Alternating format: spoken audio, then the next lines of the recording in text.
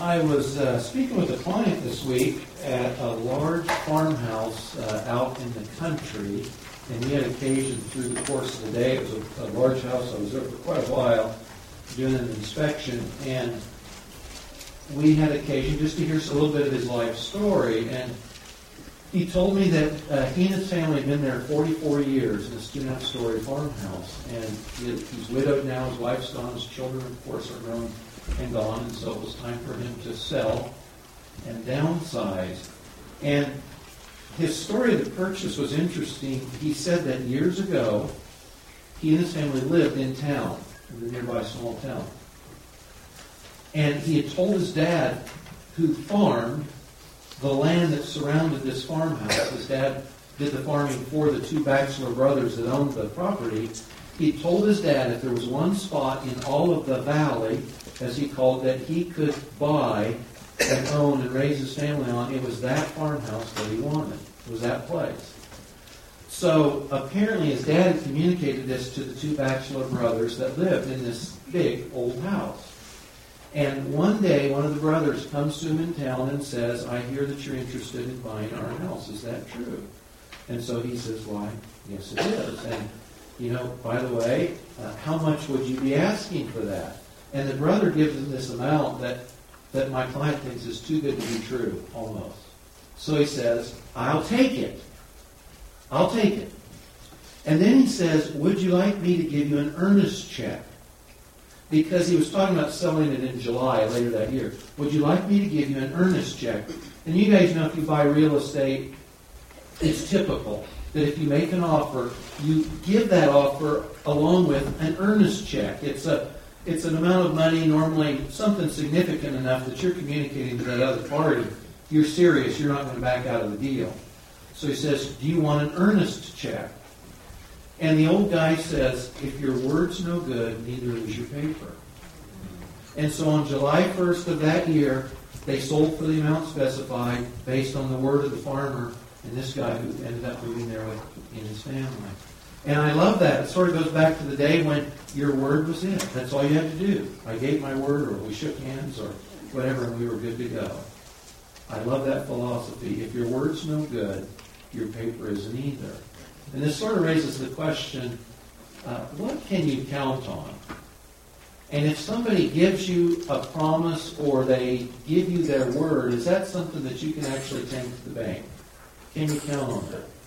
And let's say that there's something in your life, and there will be at some point in your life, in which you say to God, "Lord, I really need to know about this. I've got a question, something's going on, something's come up. I thought I heard you in the past, and I've sort of got some question marks rolling in my head about that now. I've got to hear from you. What would satisfy you?" You said, "Lord, I need to know about something. I need to know that this promise is good. I need to know that I can count on this." What would it take so that you could say, "It's settled, I know, we're good to go"? What would it take?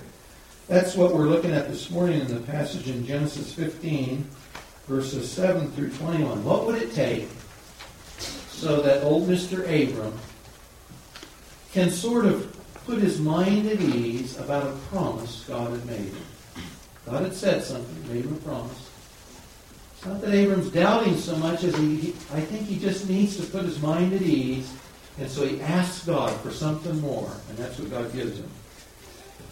Genesis 15, 7 through 21 is where we'll park. And by the way, this flows through, last time we were in Genesis 15, verses 1 through 6. This was the passage where God takes Abram out, says, "Look at the stars of the sky. That's how many kids you're going to have."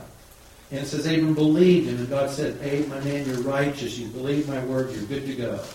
So this is a continuation of that interaction. So he said to him, that is God speaking to Abram, "I am the Lord," or Yahweh, "who brought you out of Ur of the Chaldeans to give you this land to possess it. I'm going to give you sons, and also I'm the one who promised you this land." So Abram says back, "O Lord, O Yahweh, how may I know that I will possess it?" I got some questions rolling around in my mind on this one, Lord. How may I know that I will possess it? So God said to him, "Bring me a 3-year-old heifer, a 3-year-old female goat, a 3-year-old ram, and a turtle dove, and a young pigeon." So Abram brought all these to him, to the Lord, cut them in two, and laid each half opposite the other, but he did not cut the birds. The birds of prey came down upon the carcasses, and Abram drove them away. Now when the sun was going down, a deep sleep fell upon Abram. This would be more than an afternoon nap. This is almost sort of like a trance, or in the future when God speaks to prophets, sometimes it's in a vision. Abram's there, but sort of in a semi-sleep state. And behold, terror and great darkness fell upon him. God said to Abram, know for certain that your descendants will be strangers in a land that is not theirs, strangers in a strange land, where they will be enslaved and oppressed 400 years. But I will also judge the nation whom they serve, and afterward they will come out with many possessions. As for you, you shall go to your fathers in peace. You will be buried at a good old age. Then in the fourth generation they will return here, for the iniquity of the Amorite is not yet complete. Let me just mention briefly, because I won't go into this much later. The iniquity of the Amorite, God gives some of the ethnic groups there in the land of promise essentially time to repent on one hand, and yet the truth is their sin will pile up. And you've got this theme in Scripture that God sort of sets times at which he says, okay, enough's enough, and he cuts things off in judgment. He ends things, and he says, that won't be for 400 more years for the Amorites. It came about when the sun had set that it was very dark, and behold, a smoking oven and a flaming torch which passed between these pieces, the pieces of the animal carcass. On that day, the Lord, or Yahweh, made a covenant with Abram, saying, to your descendants I have given this land, from the river of Egypt as far as the great river, the river Euphrates. Geographically, it says, the land I'm giving you, from the river of Egypt. A little bit of debate on this one. Best case seems to be the east arm of the Nile River, up to the river Euphrates, up in the Fertile Crescent, northeast. That also sort of implies from the Mediterranean over to the desert area east of the Jordan River. So geographically, from the river of Egypt up to the Euphrates, and then ethnically he describes the land as well. So it's the place where these folks live, the Kenites, the Kenizzites, the Cadmonites, the Hittites, Perizzites, Rephaim, the Amorite, the Canaanite, the Girgashite, and the Jebusite. So, God promises Abram a son, Abram believes, and children, Abram believes. And then he says, and I'm the same God who told you, leave Ur, come up here to the land of promise. And Abram says, and about that, Lord, I'm struggling a little bit. I'm not sure what I'm hearing here. What does this look like? First, just dealing with this question, is Abram doubting God's promise about inheriting the land there in verse 8? He says, O Lord God, how may I know that I will possess it? So, on one hand, he's just believed God's promise about a son. This seemed unlikely. The land seems more likely. Abram believed God's promise about the son and children. Is he now not believing God about inheriting the land? This seems unlikely, and I don't think that's what's going on. If he were, my suspicion is there'd be some sort of reproof by God in the text, and there is none. God accommodates whatever is going on in Abram's mind, whatever form of doubt or question on how this will be or when this will be, God doesn't reprove him for it. God accommodates him. So I don't think he was actually not believing. I think this is a little similar to the situation in Luke's Gospel, Luke 1:34. Different scenario, but when an angel, Gabriel, leaves heaven and comes to this little gal up in the Galilee area named Miriam or Mary and says, hey, you're going to bear the Messiah. And she says, well, there's just one problem.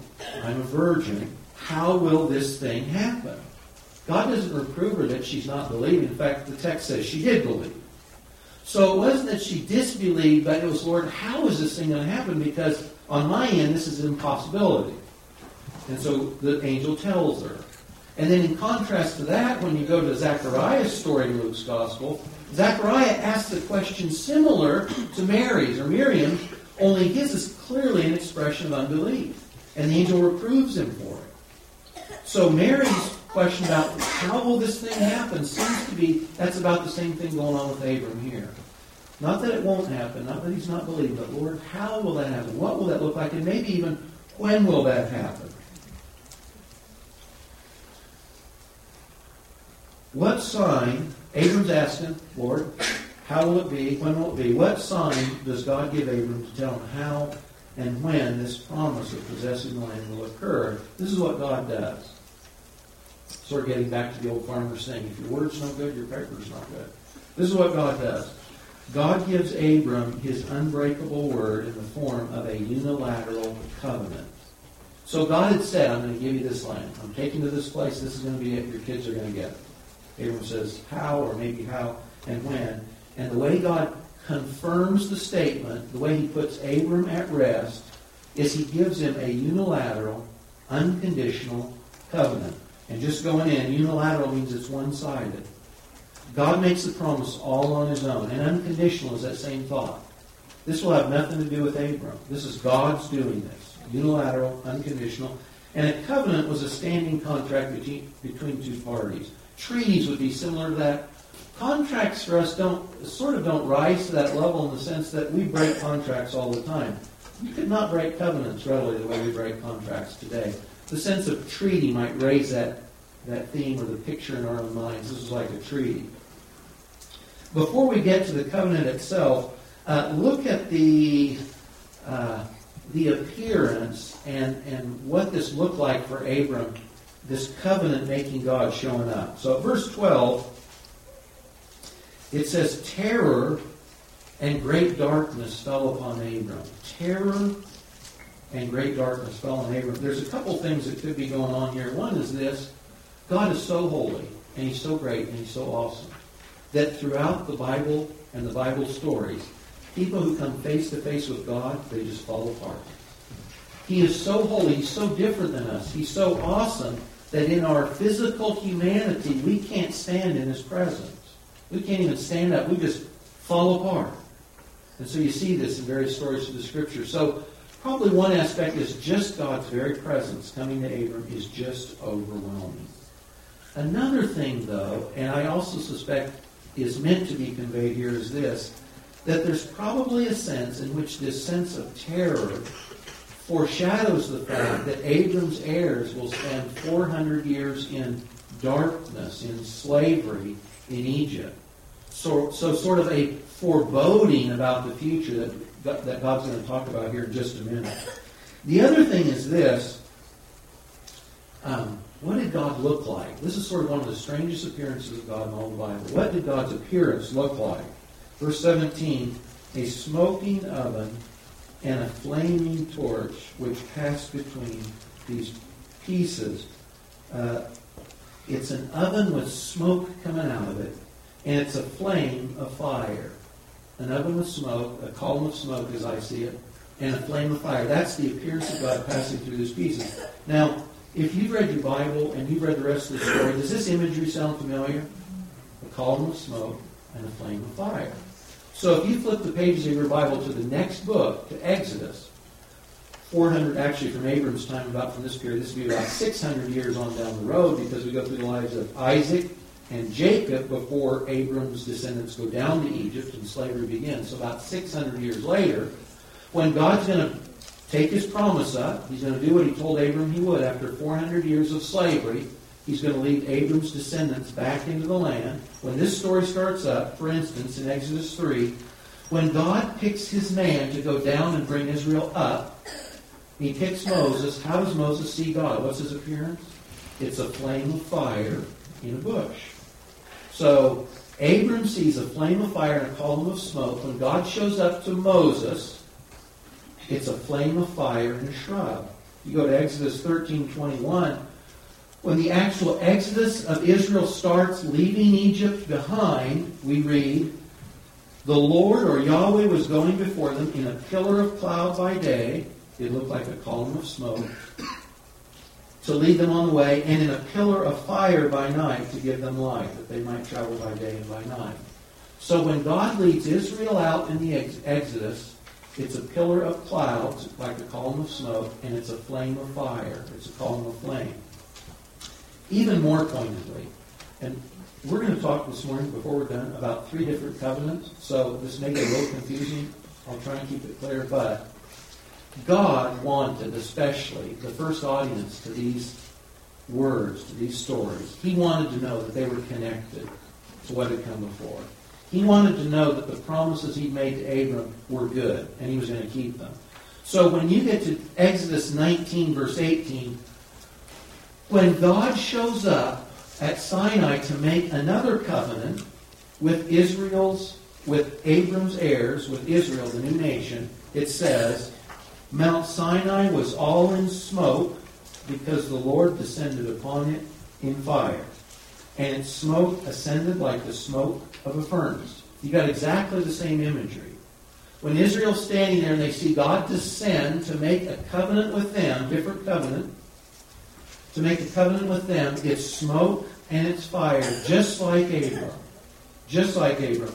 What's their response? Exodus 20:18. They trembled and stood at a distance.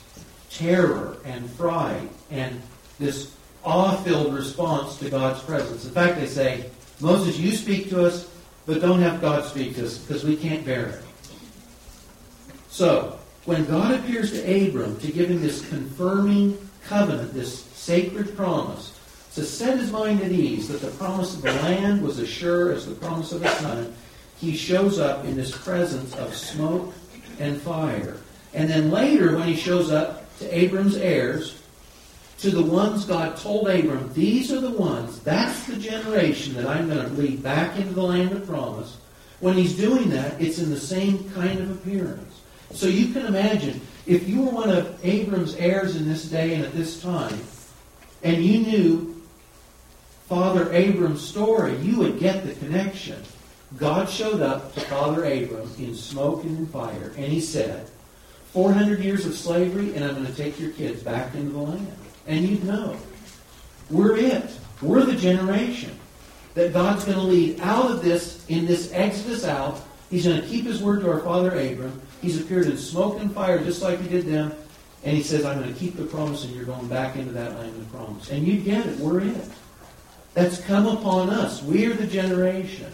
And God wanted them to see that and to know that. And so you have this sense of continuity. Also, there's so many tie-ins that we won't go into this morning, but in verse 7, in this passage, God says, I am the Lord who brought you up out of Ur of the Chaldeans to give you this land to possess it. When you read Exodus 20, verse 2, it says, I am the Lord your God who led you out of Egypt. It's the same phrase. It's exactly the same phrase. And it's again this sense of continuity. Just as I did for Abram, that's what I'm doing for you. By the way, later, I'll mention it so I don't forget. Israel later finds himself in another kind of Egypt, don't they, if you know their history? They end up as captives, slaves in another land. And it's seen, theologically in the Old Testament, as another Exodus. And that would be Babylon, being brought back out of Babylon later on. Okay, so, to the covenant itself, look at the elements used in making this covenant. 3-year-old heifer, 3-year-old goat, 3-year-old ram, turtle dove, and a young pigeon. The animals that God tells Abram to bring up to make this covenant with, they're the same animals that God will prescribe for sacrifices in the law he gives Moses at Sinai. So again, when the Jews hear this, these are all the clean animals that they'll end up offering as sacrifices on the altar as God commands them later. So we've got these animals. Verse 10, it says, he brought these to him, he cut them in two, and laid each half opposite the other. Didn't cut the birds. The big animals, he slays them. He cuts their carcasses in half, and he lays the carcass halves apart from each other. Before God shows up, Abram has to drive the vultures away. And kind of like the terror and awe, we assume that this is meant to say, Abe, there's going to be some contesting of this covenant God wants to make with you. There's going to be some opposition to it. But Abram gets up, scares the vultures away, and then God comes down. And this is what happens. It says, when the sun was set, verse 17 and 18, it's dark. Then we see the smoking oven, the flaming torch, which passed between these pieces. On that day, Yahweh made a covenant with Abram, saying, to your descendants I give this land. So, when God makes the covenant, this image of God, the flame and the smoke, they pass between the pieces of these animals. These carcass halves. The presence of God passes between them. This sounds odd to us. Ancient culture is a lot different than ours today. You know, if we go to a covenant, a contract today, we get out the pens, we spill the ink, don't we? We write it down. But that's not the way they did things in this day. They spilled the blood. And the thought was this. There's another Old Testament text. I can't remember the reference right now. And there's extra biblical text so we know what's going on. When you made a covenant, and the language here in the Hebrew, it's not make a covenant, it's cut a covenant. The very phrase about making a covenant included this thought that you would cut an animal in half. And the thinking was this. The parties to this treaty, to this covenant, they would kill these animals. They'd take their bodies apart, dismember them, and then they'd walk between the pieces. And essentially they were saying this, whether they said it at the time or they inferred it, they were communicating this. May this be done to me if I don't fulfill my half of the covenant. May I be slaughtered, dismembered, destroyed, just as these animals were, if I don't keep the covenant. That's the thought. That's what's going on. So here, God walks between the pieces of the animals as if to say, I am cursed. God Almighty is cursed if I don't keep this sacred promise to you, Abram, about your kids coming into the land. God makes a sacred promise. So, when Abram says to God, Lord, confirm this promise of the land. Take care of those question marks I've got. God, who can't lie, responds by making a unilateral covenant with Abram. A covenant that has no stipulations on Abram himself. So, Abram wants confirmation, and God gives the thing that is the greatest confirmation in the world, which is his own unbreakable word. And he makes it sacred by doing it in a context that Abram fully got. It's like it gets no bigger than this, no better than this, no more firm than this sacred covenant. Now, look at Abram's role in this covenant, too. He does a couple things. He gets the animals, and he slaughters them. And he cuts their bodies, the larger animals that can be readily cut. He cuts those animals in half. He lays them out. He shoos the vultures away. He does all that. And then he takes a nap. He gets everything ready. God shows up, and Abram lays on his backside and takes a nap. What does that mean? This is unilateral and unconditional. God's the only one who walks between the pieces because this promise of the land rests only on God. This is unconditional. Abram is the recipient of the covenant. Abram's made no promise. There's no stipulations for Abram to keep for this promise to be fulfilled. So God makes it plain to us. Abram's taken a nap, as it were. I think he's still semi-conscious. I think he can see and he knows what's going on. But he's in no other way involved. And it's because God says, this is my promise to you. You can count on it. It has nothing to do with what you do. I'm committed to this. Come what may. Hell or high water, I'm going to do this. You can count on it. Now, he does tell him, you're going to get the land. Your kids are going to get the land. But there's going to be 400 years of slavery in between. It's not going to be easy. It's not going to be right away. But don't worry. Don't fret. Count on it. Wait for it. I'm as good as my word. It's going to happen. Let me say about this promise, God's always as good as, and in my mind I like to think God's as good as and better than His Word. We often tend to look at the Scriptures and say, this didn't happen the way God said it would. And guys, if it didn't happen the way God said it would, I think it'll still happen in the future. This promise that Abram's descendants will occupy or be given, fully occupy this land of promise has never in history happened. Never happened. Now, if you read Exodus 33, verses 1 and 2, it's clear that in the Exodus account, God says, I told Abram 400 years of slavery and you're coming back in. God quotes Genesis 15 there in Exodus 33. So they know this is what's going on. But even when they come back in, they don't fully possess the land and they don't get rid of all those ethnic groups promised in Genesis 15. It does not happen. So you read the story of Joshua, the book of Joshua, that's the story of conquest. Yes, there's great success. Yes, they're successful in displacing most of the people. They never get rid of all the Gentiles in that area. Never. And if you go to David's time and Solomon's time, when Israel's at its largest geographic extent, they still don't possess all the land of promise. And those Gentile groups are still within their boundaries. This has never been, as I understand it, fulfilled. Israel has never fully occupied that land of promise. And I think it will be fulfilled. I just don't think it's going to be fulfilled until Christ rules on the throne in Jerusalem in a day yet to come.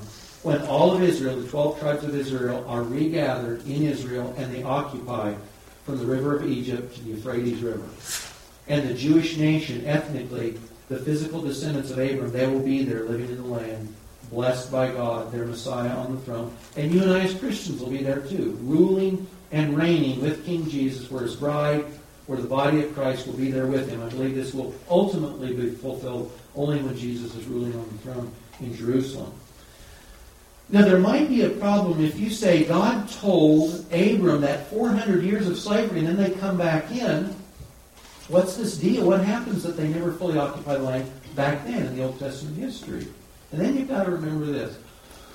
When God brings them in under Joshua, he does so under another covenant, doesn't he? Because God makes a covenant with Abram's descendants at Sinai. And guys, this is a conditional covenant. And that means that God says he'll do his part, and Israel, they have their part. And God puts it this way. He says, if you guys keep your end of the covenant, this is what I'll do. If you obey me, you'll be blessed. And you'll have kids, and you'll have animals, and you'll be the head of the nations and not the tail, and you'll lend to nations and they won't lend to you. And you'll dwell in the land and everything will be cozy. It'll be great. But God says, if you don't obey, and I know you won't, then you'll be cursed, and I will kick you out of the land. And he does. So the northern 10 tribes, the nation of Israel, 822, the Assyrians take them out, deport them. 605 BC, the first deportation out of Jerusalem. This would be Daniel and Ezekiel and others like them taken to Babylon. 586, Nebuchadnezzar, Jerusalem's history. And the Jews are deported to a second Egypt, if you will, a second place of slavery. That all happens. And it's because of this. They were in a conditional covenant with God.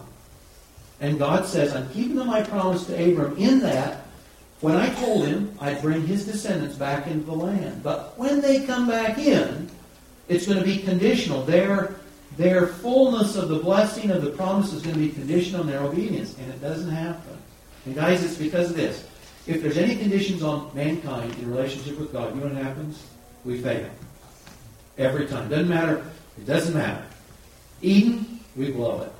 Noah's day, we blow it. The history of mankind, the story of the Bible is God's always faithful and sovereign, and man always blows it. That's the deal.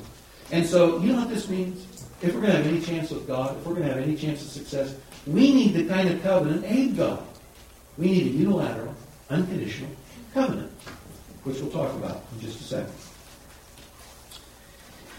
What difference on Palm Sunday, what difference in the world does a covenant God made about 4,000 years ago to Abram and to Jews, what impact does this have on us today?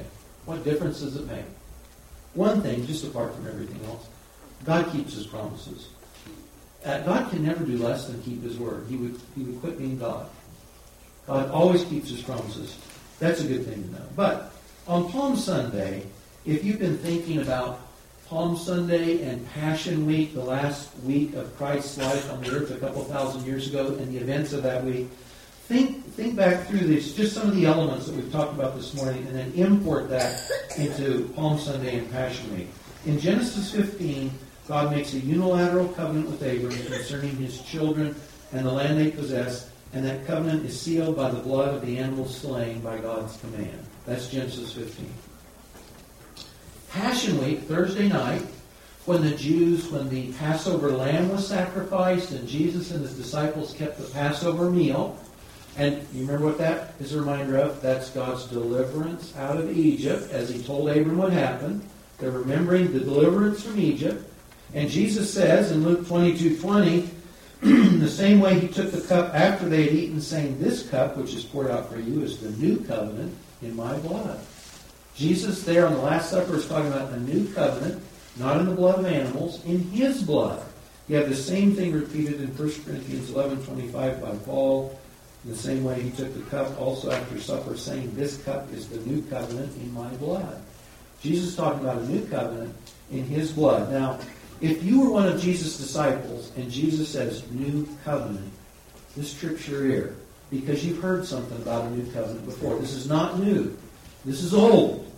Because God had told the Jews in Jeremiah's day Before the captivity, the deportation to Babylon, God had told the Jewish nation, Abram's heirs, that one day he would make with them a new covenant. A new covenant would be necessary. Why?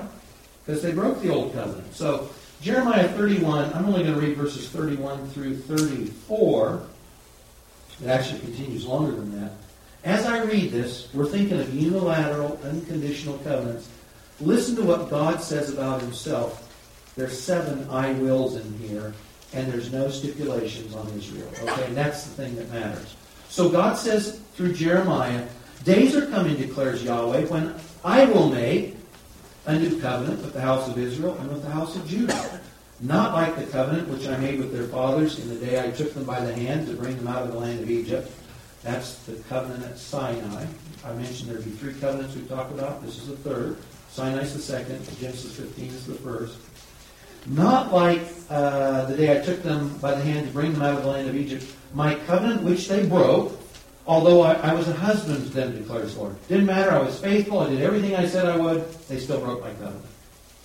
Verse 33, but this is the covenant which I will make with the house of Israel after those days, declares the Lord. I will put my law within them, and on their heart I will write it, and I will be their God, and they shall be my people. They will not teach again each man his neighbor and each man his brother, saying, get to know the Lord. For they will all know me, from the least of them to the greatest of them, declares Yahweh. For I will forgive their iniquity and their sin. I will remember no more. Do you get it? This new covenant, 7 times the number of completion and perfection. God says 7 times, I will, I will, I will, I will. He doesn't require anything of Israel. It's a unilateral, unconditional, one-way covenant God's promised to Abram's heirs in the days of Jeremiah. So, at the Last Supper, and then literally at Jesus' crucifixion, death, and resurrection, we have the institution of this new covenant. Not with animal carcasses and not with the blood of animals, but with Jesus' own blood. And if you read more theology in the New Testament, you know that Jesus takes on himself the curse of the second covenant, of the covenant given at Sinai. He takes on himself the curse when he's hung on a tree, on the cross, pays, as it were, for the debts incurred by the nation under that Sinai covenant under Moses, to institute a new covenant. So, Abram got a unilateral, unconditional covenant about his promise of the land. Jesus, 2,000 years ago, institutes a different kind of unilateral, unconditional covenant for Abram's heirs. And what would be the benefits? A direct relationship with God, the knowledge of God's will, because His Spirit would be in them. He said He'd write them in your heart. You wouldn't have to look at a tablet outside. You'd know it inside. And you have the assurance of the forgiveness of sins. Now, you might be thinking, okay, Jeremiah made that promise. God made the promise through Jeremiah to the Jews. And I would totally agree with you. And yet, on one hand, the Jews will come into this new covenant. Ethnically, the whole nation, Romans 11 talks about this. But also the church has come into the blessing of the new covenant before Israel does. When you read Ephesians 3, Paul tells us this was a mystery. God hadn't revealed this in the past. Israel didn't know this was coming. But that God was going to do this separate thing. Gentiles were going to be brought in to God's covenant people, as God's covenant people. God hadn't revealed that, but that's the deal. That's what's going on today. And you and I, even though the promise wasn't made directly to us in Jeremiah 31, we come into the benefit of the promise and reality of the new covenant. And there's a sense in which, and in saying this, God's going to keep all His promises to the Jews, as the Jewish people, as the physical descendants of Abram. It's going to happen. But we also, as spiritual heirs of Abram, we are called spiritual heirs of Abram, especially in Romans, Galatians as well. And we enter into the benefit of this unilateral covenant God made, said He'd made, and did with Israel. The church, Christians today, come into the benefit of that. What do you and I contribute to this new covenant? We contribute the same thing to this unilateral, unconditional covenant that Abram contributed to the covenant in Genesis 15. We contribute nothing. Not a thing. God made those promises to Abram. You can count on it, Abe. There's going to be a distance, a separation in time. There's going to be struggle and slavery. It's not going to all be roses, but you can count on it happening because I'm going to do it. And God says the same thing to us. Guys, you can know your sins are forgiven because I have said by my word that they are. And I covered your sins with the blood, not of those carcasses there laid out in the dust, but with the blood of my Son. Jesus has become that ultimate sacrifice, that institution of the ultimate kind of covenant we needed. If anything rests on us, we are in trouble. I've said this before, but if you don't know you're going to heaven when you die, you got a problem. Because you'll live the rest of your life wondering. And then you try and do these works to satisfy your conscience that you're really okay. And guys, you'll never get there. You read Hebrews and it says we've got a better covenant, better promises, and it also says that we've got blood that cleanses our conscience. That Christ's death on our behalf is the thing that tells us forever and for sure, my sins are forgiven. I don't have to worry about that. I can get over that. If you don't know you're going to heaven when you die, you got to come in and understand this is the covenant. When you trust in Christ. See, Abram had believed. This is all in the context of Genesis 15:6. Abram believed the Lord. God said, hey, you're righteous. You're okay by me. Your sins are taken care of. That's the same thought here. When we believe in Christ, we're just like Abe. We're sitting there on our backside. And God says, I will, I will, I will. I'll write my laws in your heart. Your sins will be forgiven. You're good to go. That's the kind of covenant we have. So first, if you don't know your sins are forgiven and you're going to heaven, that come hell or high water, you're good to go. You need to. It's based on God's unconditional, unilateral covenant promise, a promise He can never break. Jesus said, we get a thing in our minds, we think we've got to work for something. We really do. And there's a great passage in John's Gospel where the Jews are coming up and they say to Jesus, these great things are going on, and they say, what can we do to work the works of God? And Jesus says this. He says, this is the work of God, that you believe on the one He sent. The work of God that you and I enter into this benefit of the promise, the covenant that God made with Abram's heirs is we simply believe. That's the work of God. That's our part, if you will, of the covenant. We simply believe. It's not work. It's acceptance. It's trust. It's receiving. So, if you don't know you're going to heaven when you die, take God's word, unconditional, unilateral promise in a new covenant based on Jesus' blood. That's your guarantee. So do you see this? Abram says, Lord, I'm struggling with this. Will we really get the land? You've said it and I believe it on one hand, but I'm like the father who's come to Jesus for help. And I come and my son's demonized and your disciples couldn't help. And if you can do anything, would you please? Jesus. And Jesus says, what do you mean, if you can? And the guy says, hey, I believe, but help my unbelief. So if you find yourself in that realm where you're struggling, am I really saved? Am I going to heaven? See, we just need what Abram did. God says, hey, you have my promise, you have my word on it. You're going to heaven. Your sins are covered. My Spirit's in you. My law's within you. I will, I will, I will. We're good to go. You know, guys, too, though, you'll probably find in life, if this question is settled for you, you'll still find that there's issues in your life where you're just thinking, Lord, what are you doing? I thought you were doing one thing. What can I trust you for? I'll say this again. If you don't know what God has said in the Scriptures, it's pretty hard to trust Him. God can't lie. But if you don't know what He's promised, if you don't know what He's put Himself on the hook for, you don't get any comfort from it. So God's laid out in the Scriptures, primarily the New Testament, all these promises He's made to us, just like those I wills to Abram, Abram's heirs in Jeremiah 31. He's on the hook for all these promises. But if you don't know what they are, you don't get the benefit of them. So when I'm struggling, I say, Lord, I need to hear from you. Generally, the place I need to get is within the pages of my Bible. Because that's where the promises are. That's where the covenant is. So if there's something you're struggling with in life, just like Abram, and you're saying, Lord, I need to hear from you. God will accommodate you.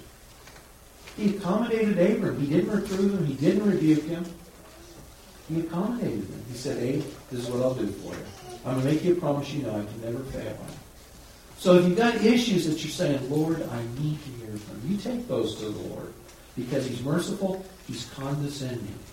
He comes down to our level, and He says, there, it's okay, this is the deal. And we're good to go.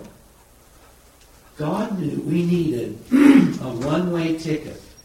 He knew if it was left to us guys, we'd blow every covenant He made with us. Wouldn't matter how measly the condition on our side was, we'd always blow it. And we'd end up like those carcasses, destroyed.